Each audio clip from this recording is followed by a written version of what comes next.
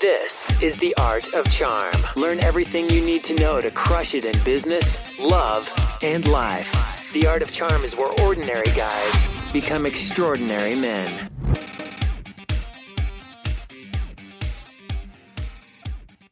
Welcome to The Art of Charm. I'm Jordan Harbinger. The Art of Charm brings together the best coaches in the industry to teach you guys how to crush it in life, love, and at work.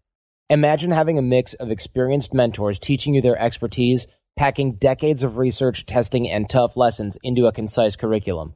We've created one of the premier men's lifestyle programs available anywhere, and it's free. This is the show we wish we had a decade ago. Now, this show is about you, and we're here to help you become the best man you can be in every area of your life. Make sure to stay up to date with everything going on here and get some free ebooks and drills and exercises that'll help you become more charismatic and confident by signing up for the newsletter at theartofcharm.com. If you're new to the show but you want to know more about what we teach here at The Art of Charm, listen to the Art of Charm Toolbox at theartofcharmpodcast.com/toolbox. That's where we've got the fundamentals of dating and attraction, such as body language, eye contact, vocal tonality, including some episodes on breakups and relationship management. That's where all the basics are, so get a handle on that first. We've got boot camps running every single month here in Hollywood, California. Details on those at theartofcharm.com. Looking forward to meeting all you guys here at AOC. Today we're talking with Adam Gilbert from My Body Tutor. He knows the psychology of weight loss better than anyone I've ever met. And if you're not interested in losing weight, don't stop right now, because this is a show about psychology much more than it is about weight loss.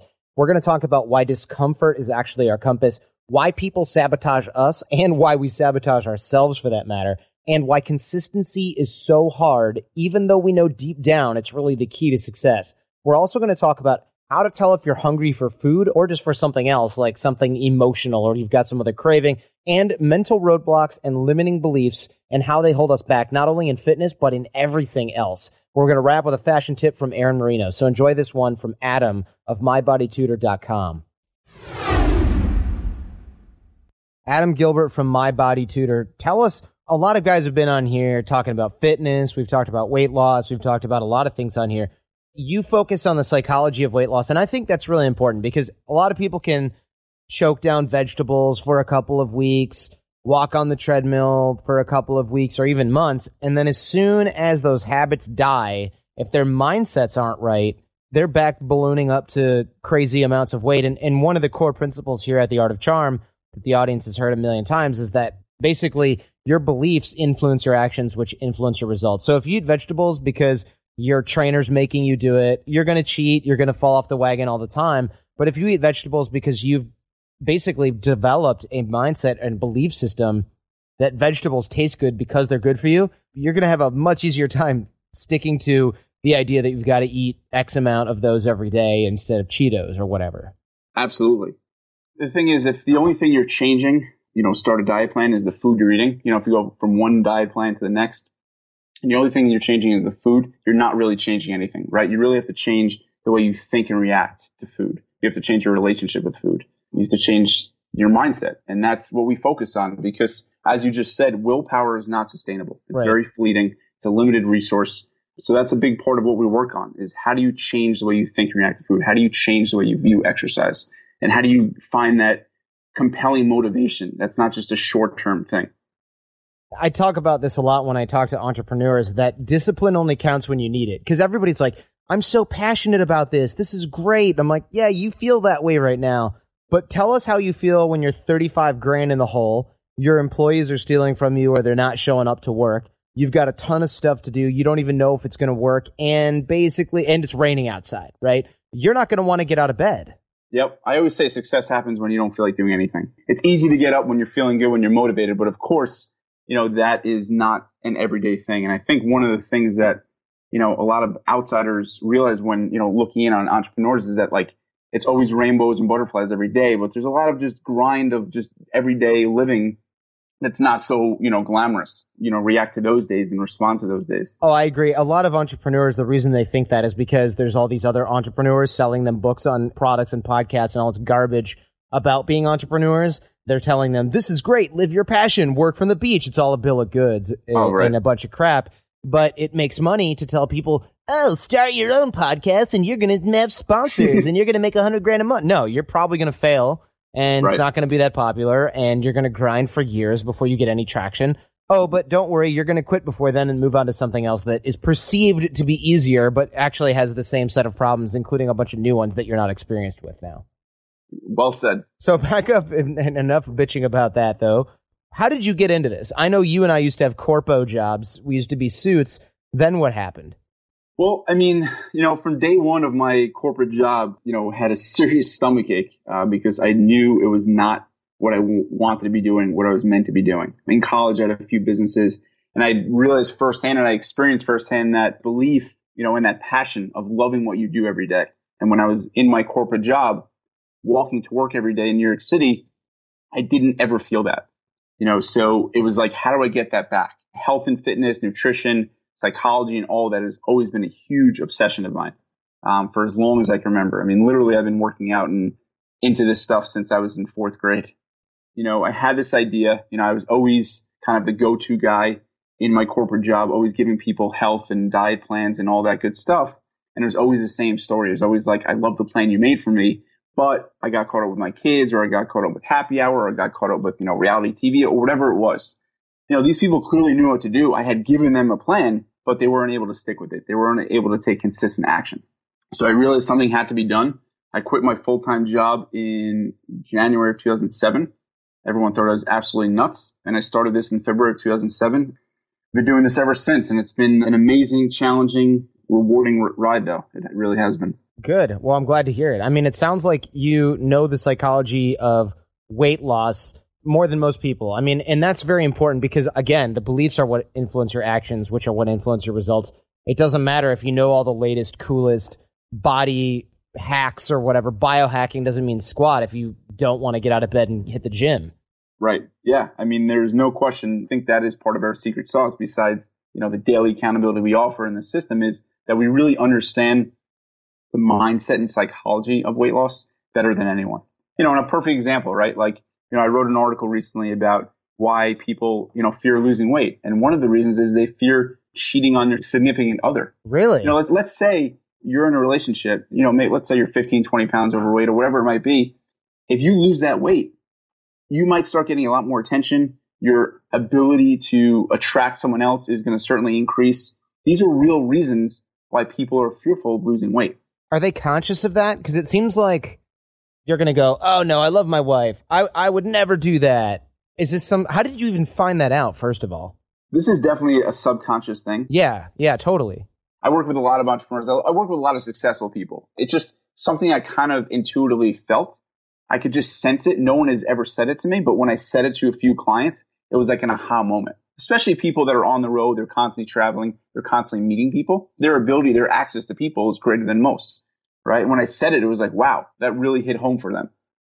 It was a big thing. And it was that realization, I think, was a very enlightening moment for them and really helped them understand why, no matter what tactics they were following or trying to follow, they weren't able to. Right, because they're going to sabotage themselves because they love their wife, which is a process that they're not cognizant of. Exactly. Right. Or another example, like, a bunch of guys, let's say you're the funny overweight guy, and all of a sudden you start trying to lose weight, cutting down, your drinking, etc.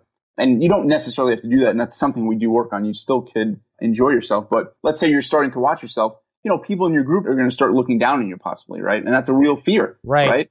This is a very similar concept of what we teach at the Art of Charm, because a guy will go after a program and be like, hey, to all of his friends, I know how to talk to girls and I know how to make business connections and I'm going to move up at work. And his coworkers are suddenly like, look at this brown noser networking with the boss. Oh, trying to get lunches with people. Like, who do you think you are? And you go, why don't my friends want to have lunch with me anymore? This is whack. They're ignoring you. And then you're out with your friends at the bar and they go, you look like an idiot. You're talking to a bunch of girls. They probably just think you're a dumbass. And you're like, no, I'm pretty sure that, they like me. I got their phone numbers and we want to hang out and they want us to hang out. Now, whatever, dude, you're a dick. You're just showing off. So suddenly you go, well, subconsciously you say, and not so subconsciously maybe, you say, well, I can either not have these friends anymore that I've known for years that I feel comfortable with, that I've always liked and who've always been there for me for the most part, or I can enjoy these new skills that I have and be uncomfortable a lot and be lonely, at least short term, it's a tough choice. So sometimes people stop practicing their skill set because they're not strong enough to be aware of this process. And being cognizant of it is a great start. Bingo. Going, oh, okay, I know that if I lose weight, or I know that if I start having the ability to meet tons of new people, that some of the people who are already in my life might be uncomfortable with it.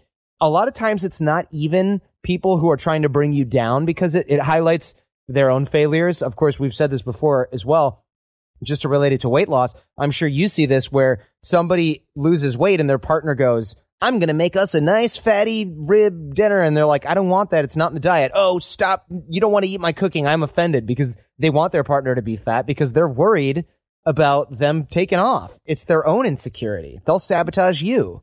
Exactly right. It makes them feel better. Exactly. Not only that, but if you lose a bunch of weight and your partner chooses not to, because it is a mindset thing, you become this fit person. Not only are they worried about you taking off, but every day that they look at you, it's a big highlighter that highlights, circles, and underlines. This could have been you, but you're too fucking lazy. And so you didn't bother. Right. It's like people hate people, right? Like friends I have or whatever. It's like, oh, I hate that guy. First off, they don't even know the person. What they really hate is the idea of that person, because that person is just a reflection of themselves. Right. Right. And it's exactly what you're saying. Listen, I'm a student of behavior change. That's what I teach, helping people change their habits and behaviors.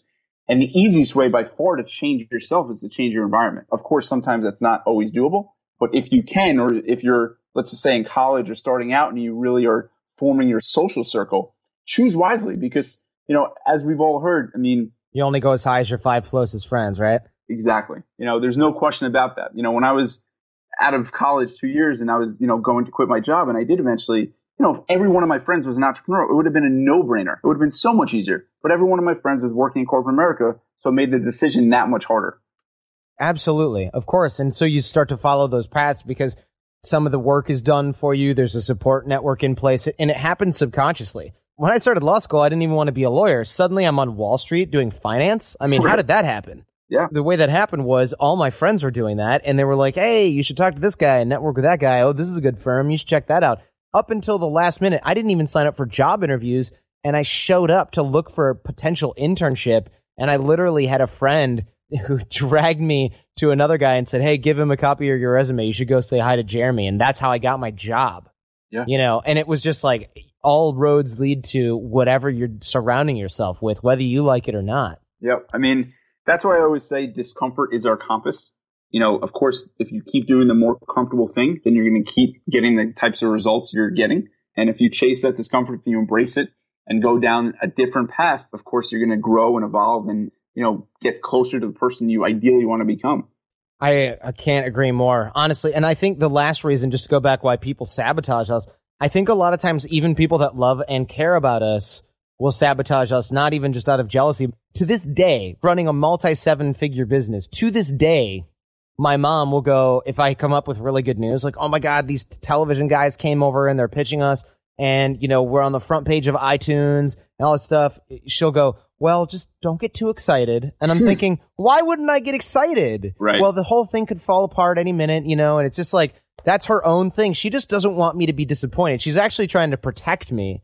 So she's kind of talking me out of like, well, I don't know if you should do that. It seems like it's really risky to, you know, invest in this or to do that or to leverage yourself like this. And it's not because she doesn't want me to have a big win if I'm right and have a big payday. It's because she doesn't want me to go, Mom, I'm broke and I got to move into the basement and my whole life has been a waste and I want to hang myself. That's what she really doesn't want. She's projecting her own fears onto you. Right? Exactly. And I did the same thing with my mom. And it's funny. My mom's, you know, a former English teacher, and she always told her students to go after their dreams. And it was like, for me, actually, you know, she didn't do that for me. For me, it was always, you know, get a safe and secure job. Because, of course, and I love my mom to death, she wanted security and comfort for me. You know, the only way sometimes to really get to where you want to be is to give up that security and comfort. You don't always have to do that, but sometimes you do. You know, my mom was simply projecting her fear onto me. And it was really, really hard because I never really truly had the blessing of my mom of saying, go for it, go for it. There was a lot of fear instilled in me, and I had to really work through that. You know, so it's really interesting. Going back to the sabotage, you remember, I don't know if you ever read the book, The Paradox of Choice, where they cite that study, you know, just it's human behavior, right? Like there was a study, I think it was people could earn either $50,000 themselves while others were earning $25,000. Right. Or they can earn $100,000 a year themselves, but they'd be surrounded by people earning $200,000. So they can either earn $100,000 themselves while other people are earning 200, or earn 50 themselves while others are earning 25. That's right. And most people chose earning 50 grand a year while others were earning 25, even though if they could have doubled their income by earning 100. Just to be clear, we're not talking about a world in which you earn half of what everybody else is. We're just talking about those are all your coworkers and the people that live near you. You can still get $100,000 worth of like purchasing power out of that income. You're at the bottom of the totem pole. So people chose social value over money. Exactly. And that's what it is, right?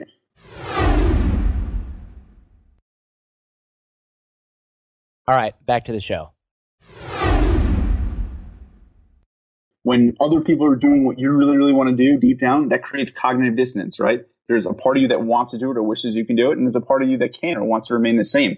And the only way to get rid of that discomfort, that dissonance, is to rationalize it, right? You have to either take action, which is the hardest part, or you have to get the person that's causing you that discomfort to stop. And that's what they do. And that's why they sabotage you.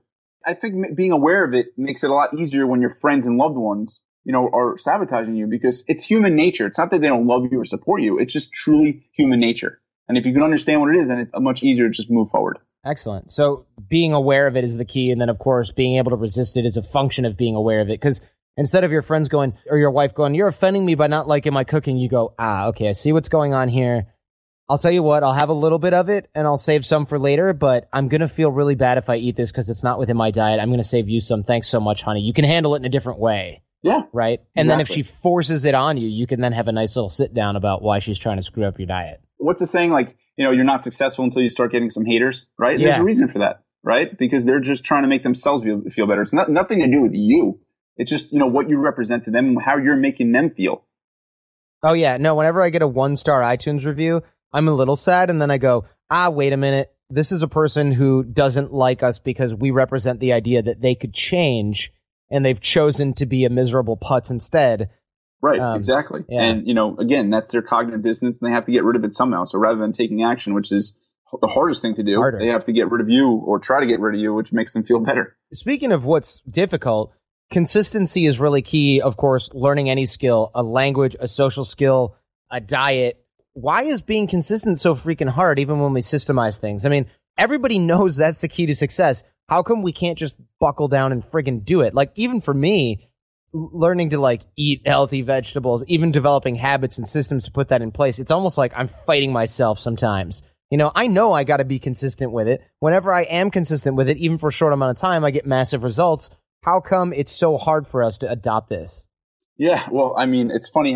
Consistency is truly the key to success. And I think one of my missions is to dispel this myth that there's this secret to getting in shape.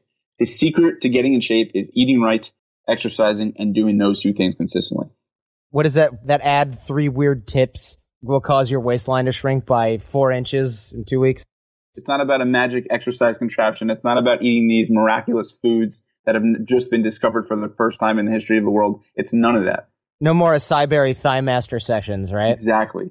Yeah, I know. It's sad. It is sad. But, it's about the consistency. It's about doing the tried and true over and over and over and over and over again. And you know what? That is very, very boring and unappealing to a lot of people, because if you work in an office or if you work anywhere or you're just in life, people are attracted, again, this is human nature, to the new, right? To the latest fad diet, to the latest fad exercise program, whatever it is. They're naturally inclined to want to check out the new.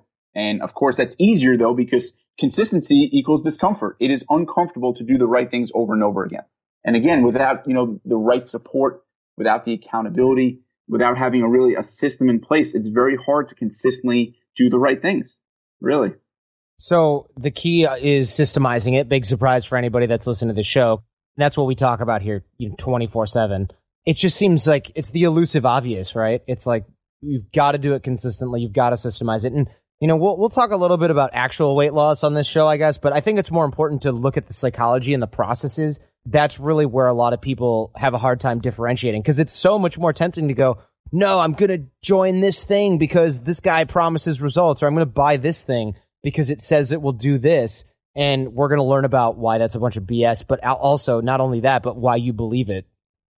No, the tactics are a very, very small part of it. I mean, they're critically important. And, one of the things I say is before you make any change, especially with weight loss, is, if you can't see yourself doing this in 5 years from now, then it's not worth starting, right? Like a shake diet or a cookie diet or whatever it might be, clearly that's not a sustainable thing. So I think before you get to the consistency part, you have to choose a plan that is actually sustainable, that is actually practical, right? Yes. One that you think you can actually stick with.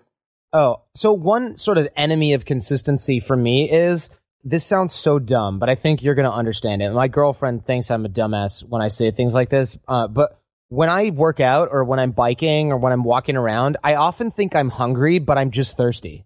Yeah, it makes total sense. And, I think that's, again, the mindset, right? That's changing your relationship with food and exercise, right? So understanding the difference between physical hunger versus emotional hunger. Physical hunger is, you feel it in your stomach a little bit, you feel it in your head. It's a gradual sensation. Whereas emotional hunger is like, a sudden urge, right? You crave specific Chinese food. It always happens when I'm in Chinatown. It's weird.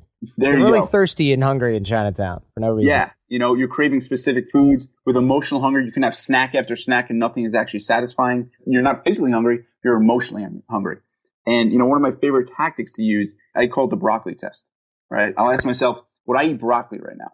Oh, that's so good. Yeah, and if I wouldn't eat broccoli, then I know I'm not physically hungry. Right. I'm just emotionally hungry. I'm eating to suppress emotions. And something to keep in mind is when we have cravings or urges, it's never about the food. It's about what the food allows us to avoid. And understanding this and having these tactics in place and these frameworks is powerful because, most people feel hungry and then they just eat. And that's why most people are overweight. Dude, this is brilliant. Okay, I want to go into this a little bit more because that is an amazing test. Now, here's the problem. I could probably be dying of starvation and still not want to eat broccoli, but right. I can see why you could do it with any healthy food probably, right? Yeah. So, sometimes I'm like, oh, I'm still hungry after dinner. And then Jenny will be like, we have carrot sticks. And I'm like, I'm good, right? But if she's like, we have charcuterie, like nice meat and cheese, I'm like, yeah, that sounds perfect. Right. Meanwhile, I'm eating that after dinner, even though I just ate a steak and a salad. It's like, carrot sticks, I guess I'm not hungry. Maybe I should just have a glass of water. If you want a specific food, you're not physically hungry. If you eat anything, then you're hungry. Then you're physically hungry. Oh, man, that's brilliant. Because now I'm thinking, man, the last time I was so hungry that I would have eaten pretty much anything. I mean, that's a rare occurrence for me. It really is. And it's amazing when you start paying attention. The key really is pausing before you eat. And here's another powerful question. Ask yourself, am I hungry or am I eating to change the way I feel? And if you start doing that, you'll notice so many times that you're not actually physically hungry. You're just eating for the sake of eating. You're eating for entertainment. You're eating for boredom. You're eating to suppress, some feelings. You're eating to suppress ambition. There's so many reasons. And again, this is a big part of what we work on. And it is why we get the results we do. Because as we talked about, I could tell you all the tactics in the world. There's, a library and bookstores of books and whatever. Those are tactics, but books don't change behavior. They don't change habits. And that's because they don't address the mindset and psychology of it, which is what I do with weight loss and you clearly do with what you're doing. Wait a minute. Let's go back to this because everybody's heard about eating to suppress emotions. Wham, my boyfriend dumped me, I'm going to eat a gallon of ice cream. It's a cliche, right? Right. What's this about eating to suppress ambition? Yeah, so this is something I kind of realized and discovered in the last few years, just, kind of working again with just very successful people. And again, we work with all sorts of types of people, but when you have a lot of ambition, it becomes uncomfortable, right? You have this desire, you have this energy to just do more, to make a bigger impact. And sometimes you don't know what to do. You don't know where to channel that, how to channel it.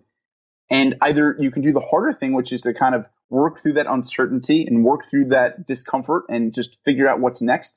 And it just becomes easier to kind of cover that emotion up, to suppress it, right? It becomes easier to just lay on the couch and watch TV and get lost in reality TV than it does to actually take action.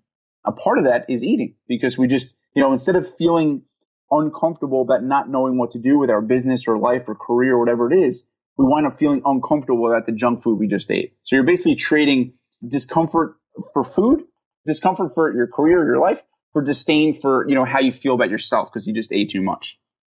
Right. And, I think that's a very powerful thing for a lot of people, is when they realize they have all this ambition, all this unlocked ambition, and they don't feel like they're making this big impact or big enough impact, that becomes very, very uncomfortable. And then, of course, that uncomfortable feeling is suppressed by eating. Right. Eating, watching TV, all sorts of things. Is there dopamine released watching TV? I mean, I know eating, you're getting some sort of like serotonin dopamine thing. right? Is that what's going on? What's with the TV? Absolutely. Well, I think it's just, basically you're trading your own thoughts for, kind of getting lost in other people's thoughts. It's really as simple as that, right? It's much easier to watch other people's lives than live your own life. It's just easier. And humans are, by nature, are attracted to pleasure and, repel against discomfort. So whatever is the easier thing to do in the moment, that's what people do usually, unfortunately. And it's human nature, though, but it's just what people do.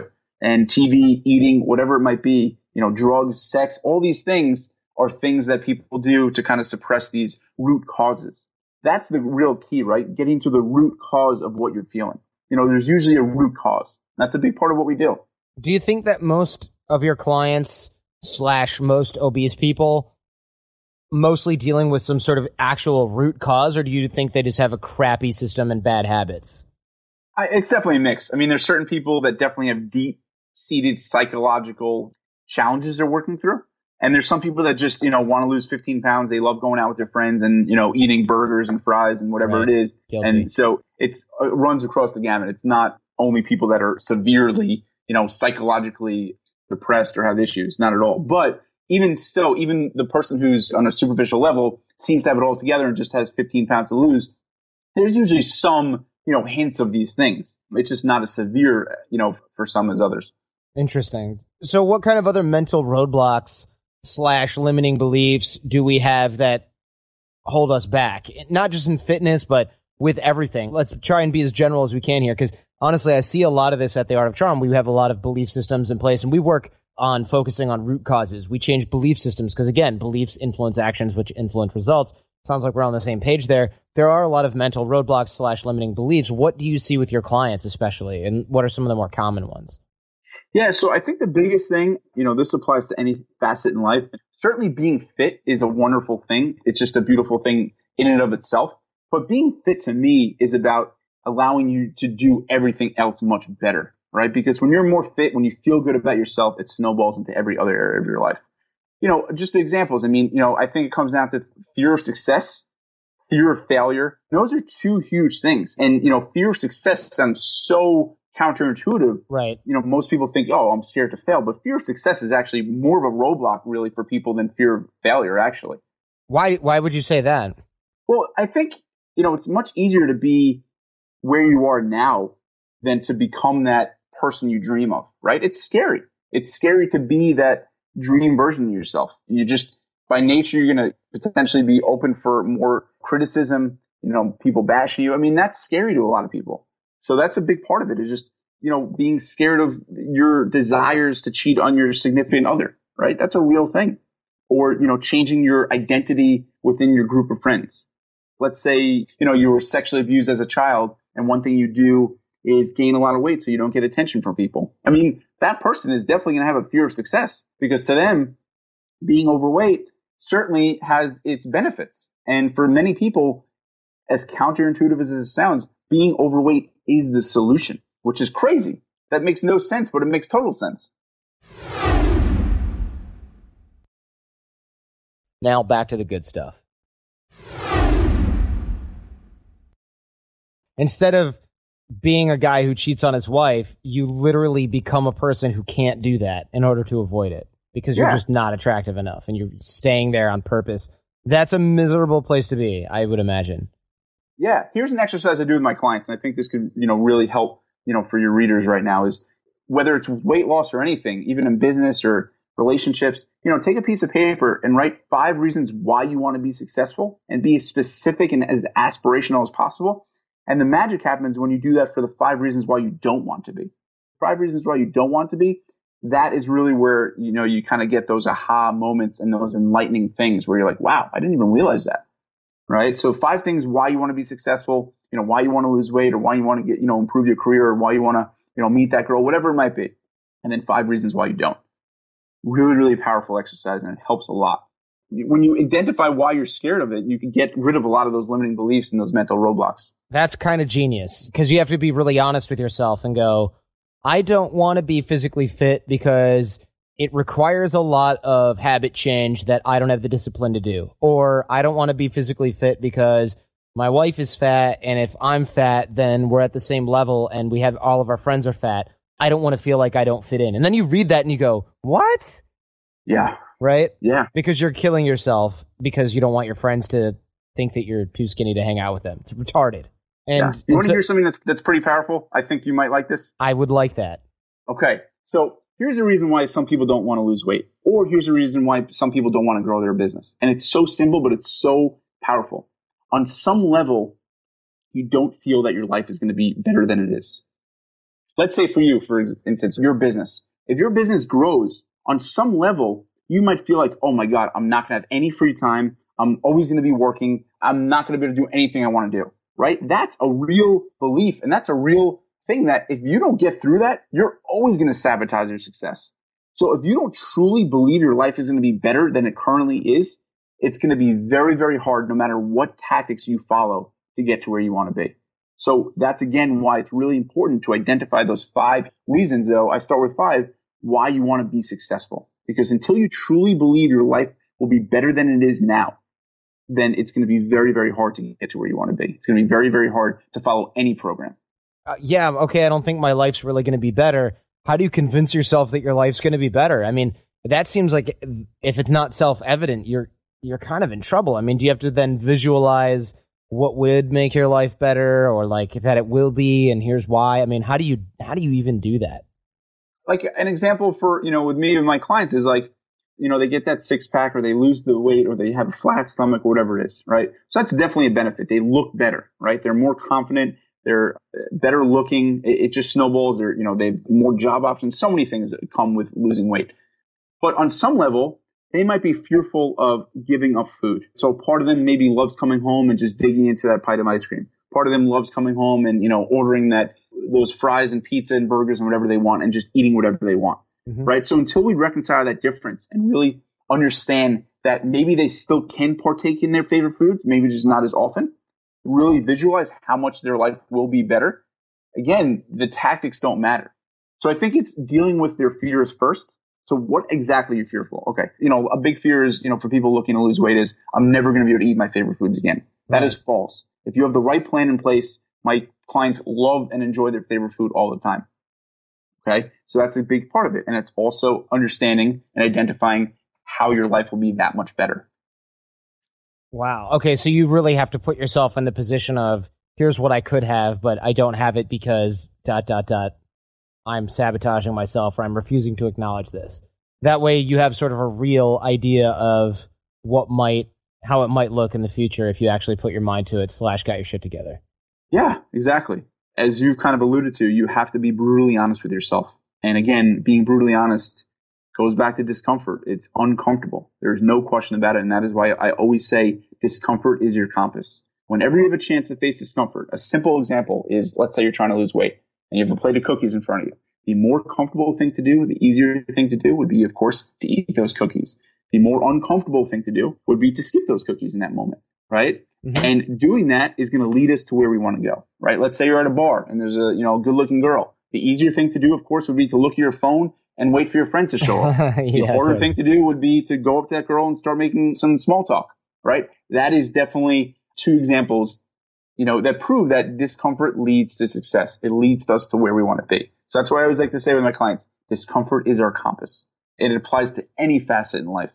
Wow. I love the discomfort is our compass, because sometimes it's hard to identify the right thing, but subconsciously, one sounds kind of crummy and the other one sounds easy. You wake up in the morning and you don't want to get up early and go to the gym, or you don't want to get up early and start work and work on your business. You want to roll over and you start that process of rationalization. Like, no, like I can just move my dentist appointment, and he's always cool if I'm a little late. So I can totally just get away with rolling over for a little bit.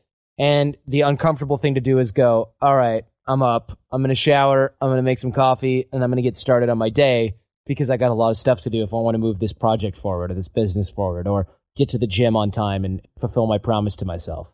Exactly. As I always say, we spend more energy resisting a task than if we were to just get it done anyway, right? Because the mental angst, the discomfort mentally we feel from not doing what we really want to do is way more overwhelming, and it wears on us than if we were to just get it done. I've watched 2 engineers argue about a test that we probably could have done in 5 minutes.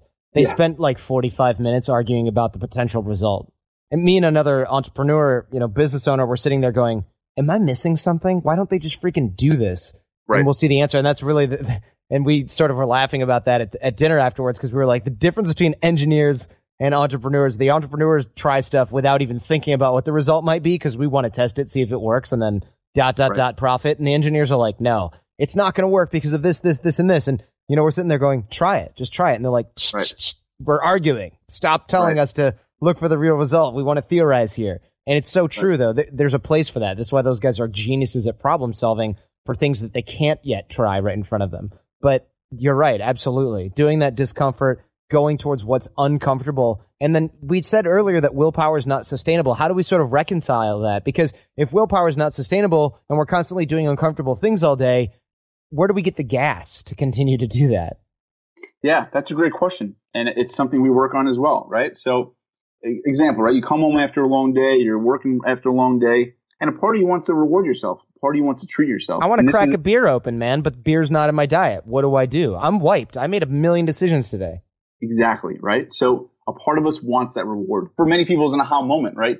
Why do we eat after a long day? Because we crave a reward. Yeah. So the key question is, how else can you treat? How else can you reward yourself on a daily and weekly basis, right? So I'm a huge fan of conditional rewards. If I do X, then I get to do Y, right? So I have daily treats and I have weekly treats. There's nothing worse than watching TV and feeling guilty about it. There's nothing worse than being on Facebook and feeling guilty about it, right? So these things like that, instead of feeling guilty about it, I set myself up to enjoy them.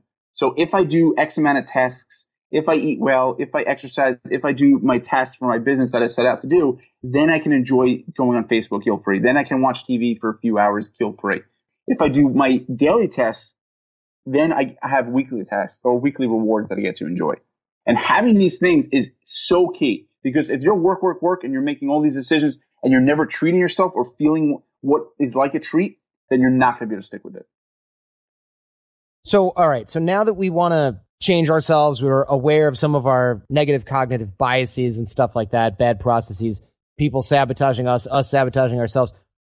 What's the danger here in trying to change everything at once? Because it seems common sense not to do that, but it's also probably something that people do all the time. Like, I'm going to quit smoking, and I'm going to quit drinking, and I'm never going to eat fast food again, and I'm going to go to the gym, and I'm going to drink a gallon of water every hour, and I'm also going to bike to work and buy all this fitness gear. And then you do it for a day, and you're like, F this blows. Yeah, you sound like many people that email me, and they're like, you're going to be so proud of me. Basically, exactly what you said. I started exercising for 2 hours every day. I only eat chicken and lettuce for every meal. And I'm like, oh, God, because I know that's not sustainable. Right. You're going to email them next week, and they're going to be like, oh, yeah, I fell off that wagon on Friday. Right. Well, these are people, that know about me or whatever. And, they're not clients, and I would never let my clients do that because there's a reason. And, we're all what's known as cognitive advisors. We all have only so much cognition, so much willpower. And we cannot change everything at once. If we try to change everything at once, we'll end up changing nothing at all. So I prefer, when we're trying to make any big changes in our life, is to really start with ourselves. And that's why I just love health and fitness, because when you focus on that and things that are most in your control, and you really start changing that and making those changes and seeing the changes, again, it just spirals into so many other areas of your life. That is so key and so critical. So, always start small and always start with the things you can change most, right? Because your diet and exercise is things that you are in control of. There's no question about it. Excellent. Thanks so much, man. I appreciate all of this advice. I think there's a lot here. Do you want to leave us with anything? Hopefully people are feeling like they have a lot of knowledge. But as you know, knowledge without action is useless. Yes. Unless you're in Jeopardy, it is absolutely useless. Yeah, good point. Literally playing Jeopardy. Yeah, it wasn't that funny. It's okay. So the key is, making sure you implement something. Getting the help of a coach, getting accountability, having support of someone who truly cares really makes a huge difference, because it's so easy to rationalize and make excuses. It really is. All of us do it. That's why the best people in the world have coaches. It just raises your game. Yeah, absolutely. Tiger Woods has a coach. Michael Jordan has a coach. Every pro athlete that's a superstar, or any pro athlete at any level, all amateur athletes, they all have more than one coach. And right. You're an average Joe who's lacking in an area, and you don't want to hire a coach. It's such a toxic mindset, because what it says is, my ego hurts more than hiring somebody to get past this problem, right? So the problem hurts less than my ego would if I hired someone to help me with this. this is probably the most frustrating thing because, you know, like you, I believe in what I do more than anything else. I truly believe that if someone signs up for my program, they're going to see results and they're going to be able to keep those results for the rest of their life. It's not just about losing weight and then gaining it all back. But there are so many people that would truly rather jog in place, quote unquote, than actually get the help they need and never have to think about it again and live their life being healthy and fit.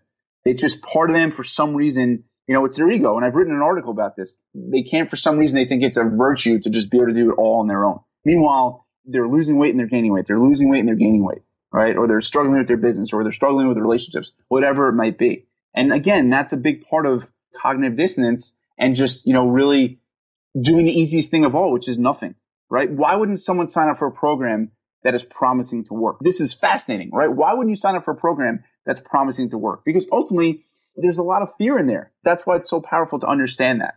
And, you know, there's a lot more to it. But when someone's presenting you with something that potentially can work, you know, and you're looking for every reason in the world to not take action, that says a lot about you. And it's definitely worth exploring that a little more, you know. And before I keep on going, I put together a lot of stuff and bonuses for your listeners. Where can we find them? Great question. They can go to mybodytutor.com/art-of-charm. So it's mybodytutor.com/art-of-charm. There's a newsletter sign up. They can, you know, put their name and email in the box, and I will send them some great stuff that we didn't get to talk about. And I think they'll really enjoy it. Yeah, we'll link to that in the show notes. It's not going to be a bunch of selfies of you in your bathroom mirror, is it? Well, that's every other email. Every other email newsletter at the bottom. If you scroll all the way down to the bottom, it's the selfie of the day, right? Yeah. Well, there's a lot of fitness people that I think it's such a cheap shot. It's so easy. It's like, oh, I'm ripped. These people, and it's like, oh, they just post a picture. Like, I think, you know, it's easier or more effective to lead with your content, not your pictures. Yeah, I mean, show your client. If your clients are ripped, then put pictures of them up there. But I don't need to see what you look like, Mr. Genetically, you know, predisposed. I quote unquote sell my prospective clients on the results we get, and as you do, and you know, I think that's the only way to do it. Really, I think. Perfect. Well, thanks so much, Adam. Much appreciated. mybodytutor.com/theartofcharm. Loved this show. I love the psychology behind it. Much more important than anything else. It's always the mind that influences the actions that influence the results. And you heard it here with weight loss, and you've heard it from me a million times with social skills and in business. So thanks so much, man. Thank you so much for having me. I appreciate it. I hope you guys enjoyed this. I told you guys it was going to be more about psychology than about weight loss. I really like how we can use discomfort as our compass, and I loved that little trick. Am I really hungry? Would I eat broccoli or cauliflower right now, or carrot sticks? Honestly, just pick something you don't love, and it's pretty easy. I feel like I can use that right now, literally every day for the rest of my entire life. I love it. We also covered a lot about why people sabotage us and why we sabotage ourselves. This applies in dating, love, relationships, business, as well as fitness and weight loss, pretty much any area of your life. I can't think of an area where this does not actually apply. Of course, why consistency is so hard, even though we know it's the key to success. Now that you're aware of it, I think you can overcome that, or at least spot it when it's happening and short circuit that process. And of course, all those mental roadblocks and limiting beliefs and how those hold us back, awareness, again, is really the key. Oh, but before I go, don't forget your bonuses at mybodytutor.com/theartofcharm. Due to popular demand, we got fashion tips from my man Aaron Marino from IamAlphaM.com.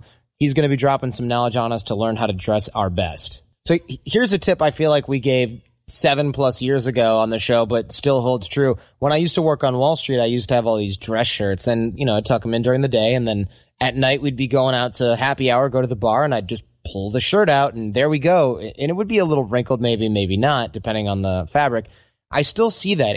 The problem is I feel like a lot of dress shirts are not meant to be worn out, even though there's button-downs that are meant to be worn out. Absolutely. Button-down shirts, if it's a dress shirt and you're tucking it in, chances are it's going to be too long. It's going to be coming well beyond the end point of your crotch, covering your butt. This is a dress shirt, okay? It's intended and designed to be tucked in so that it doesn't come untucked. All right. But the good news is that there are casual shirts that are button-ups that look just like dress shirts, but they're a little bit shorter. Okay. When you're shopping, you're going to see a difference. If it's in plastic, it's a dress shirt. If it's hanging on a hanger, chances are you can wear it untucked.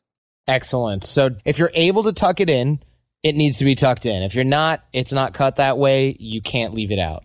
For more from Aaron Marino, search for Alpha M on YouTube or go to IamAlphaM.com. Solid show as usual, if I do say so myself. Show feedback and guest suggestions. We rely on you guys to help keep our finger on the pulse. So if you know someone who's a good fit for the show, let us know at JordanH@theartofcharm.com. Boot camp details, that's our live training at theartofcharm.com. And that's also where you can find links to us on Twitter, Facebook, and other social media. If you're listening to this but you're not subscribed in iTunes or Stitcher, then that needs to change. Getting our shows delivered free to your phone or computer is the best way to make sure you don't miss anything. You can do that by going to iTunes and searching for the Art of Charm podcast, or by going to theartofcharm.com/iTunes and clicking subscribe. That's it. You guys can also help us. If you subscribe in iTunes or Stitcher, give us a 5-star rating and write something nice. We'll love you forever. Just go to itunes.com/theartofcharm and it'll take you right there. When you write us a review, it not only makes us feel proud, but it helps keep us in the ranks so that other people who can use this information can find the show more easily and get the credible advice that they need. It's also the best way to support the show other than purchasing training from us. So tell your friends, because the greatest compliment you can give us is a referral to someone else, either in person or shared on the web. So have a great week, go out there and get social, and leave everything better than you found it. Thanks for listening to The Art of Charm. Get more confidence, relationship skills, life hacks, and everything for the extraordinary man at theartofcharmpodcast.com.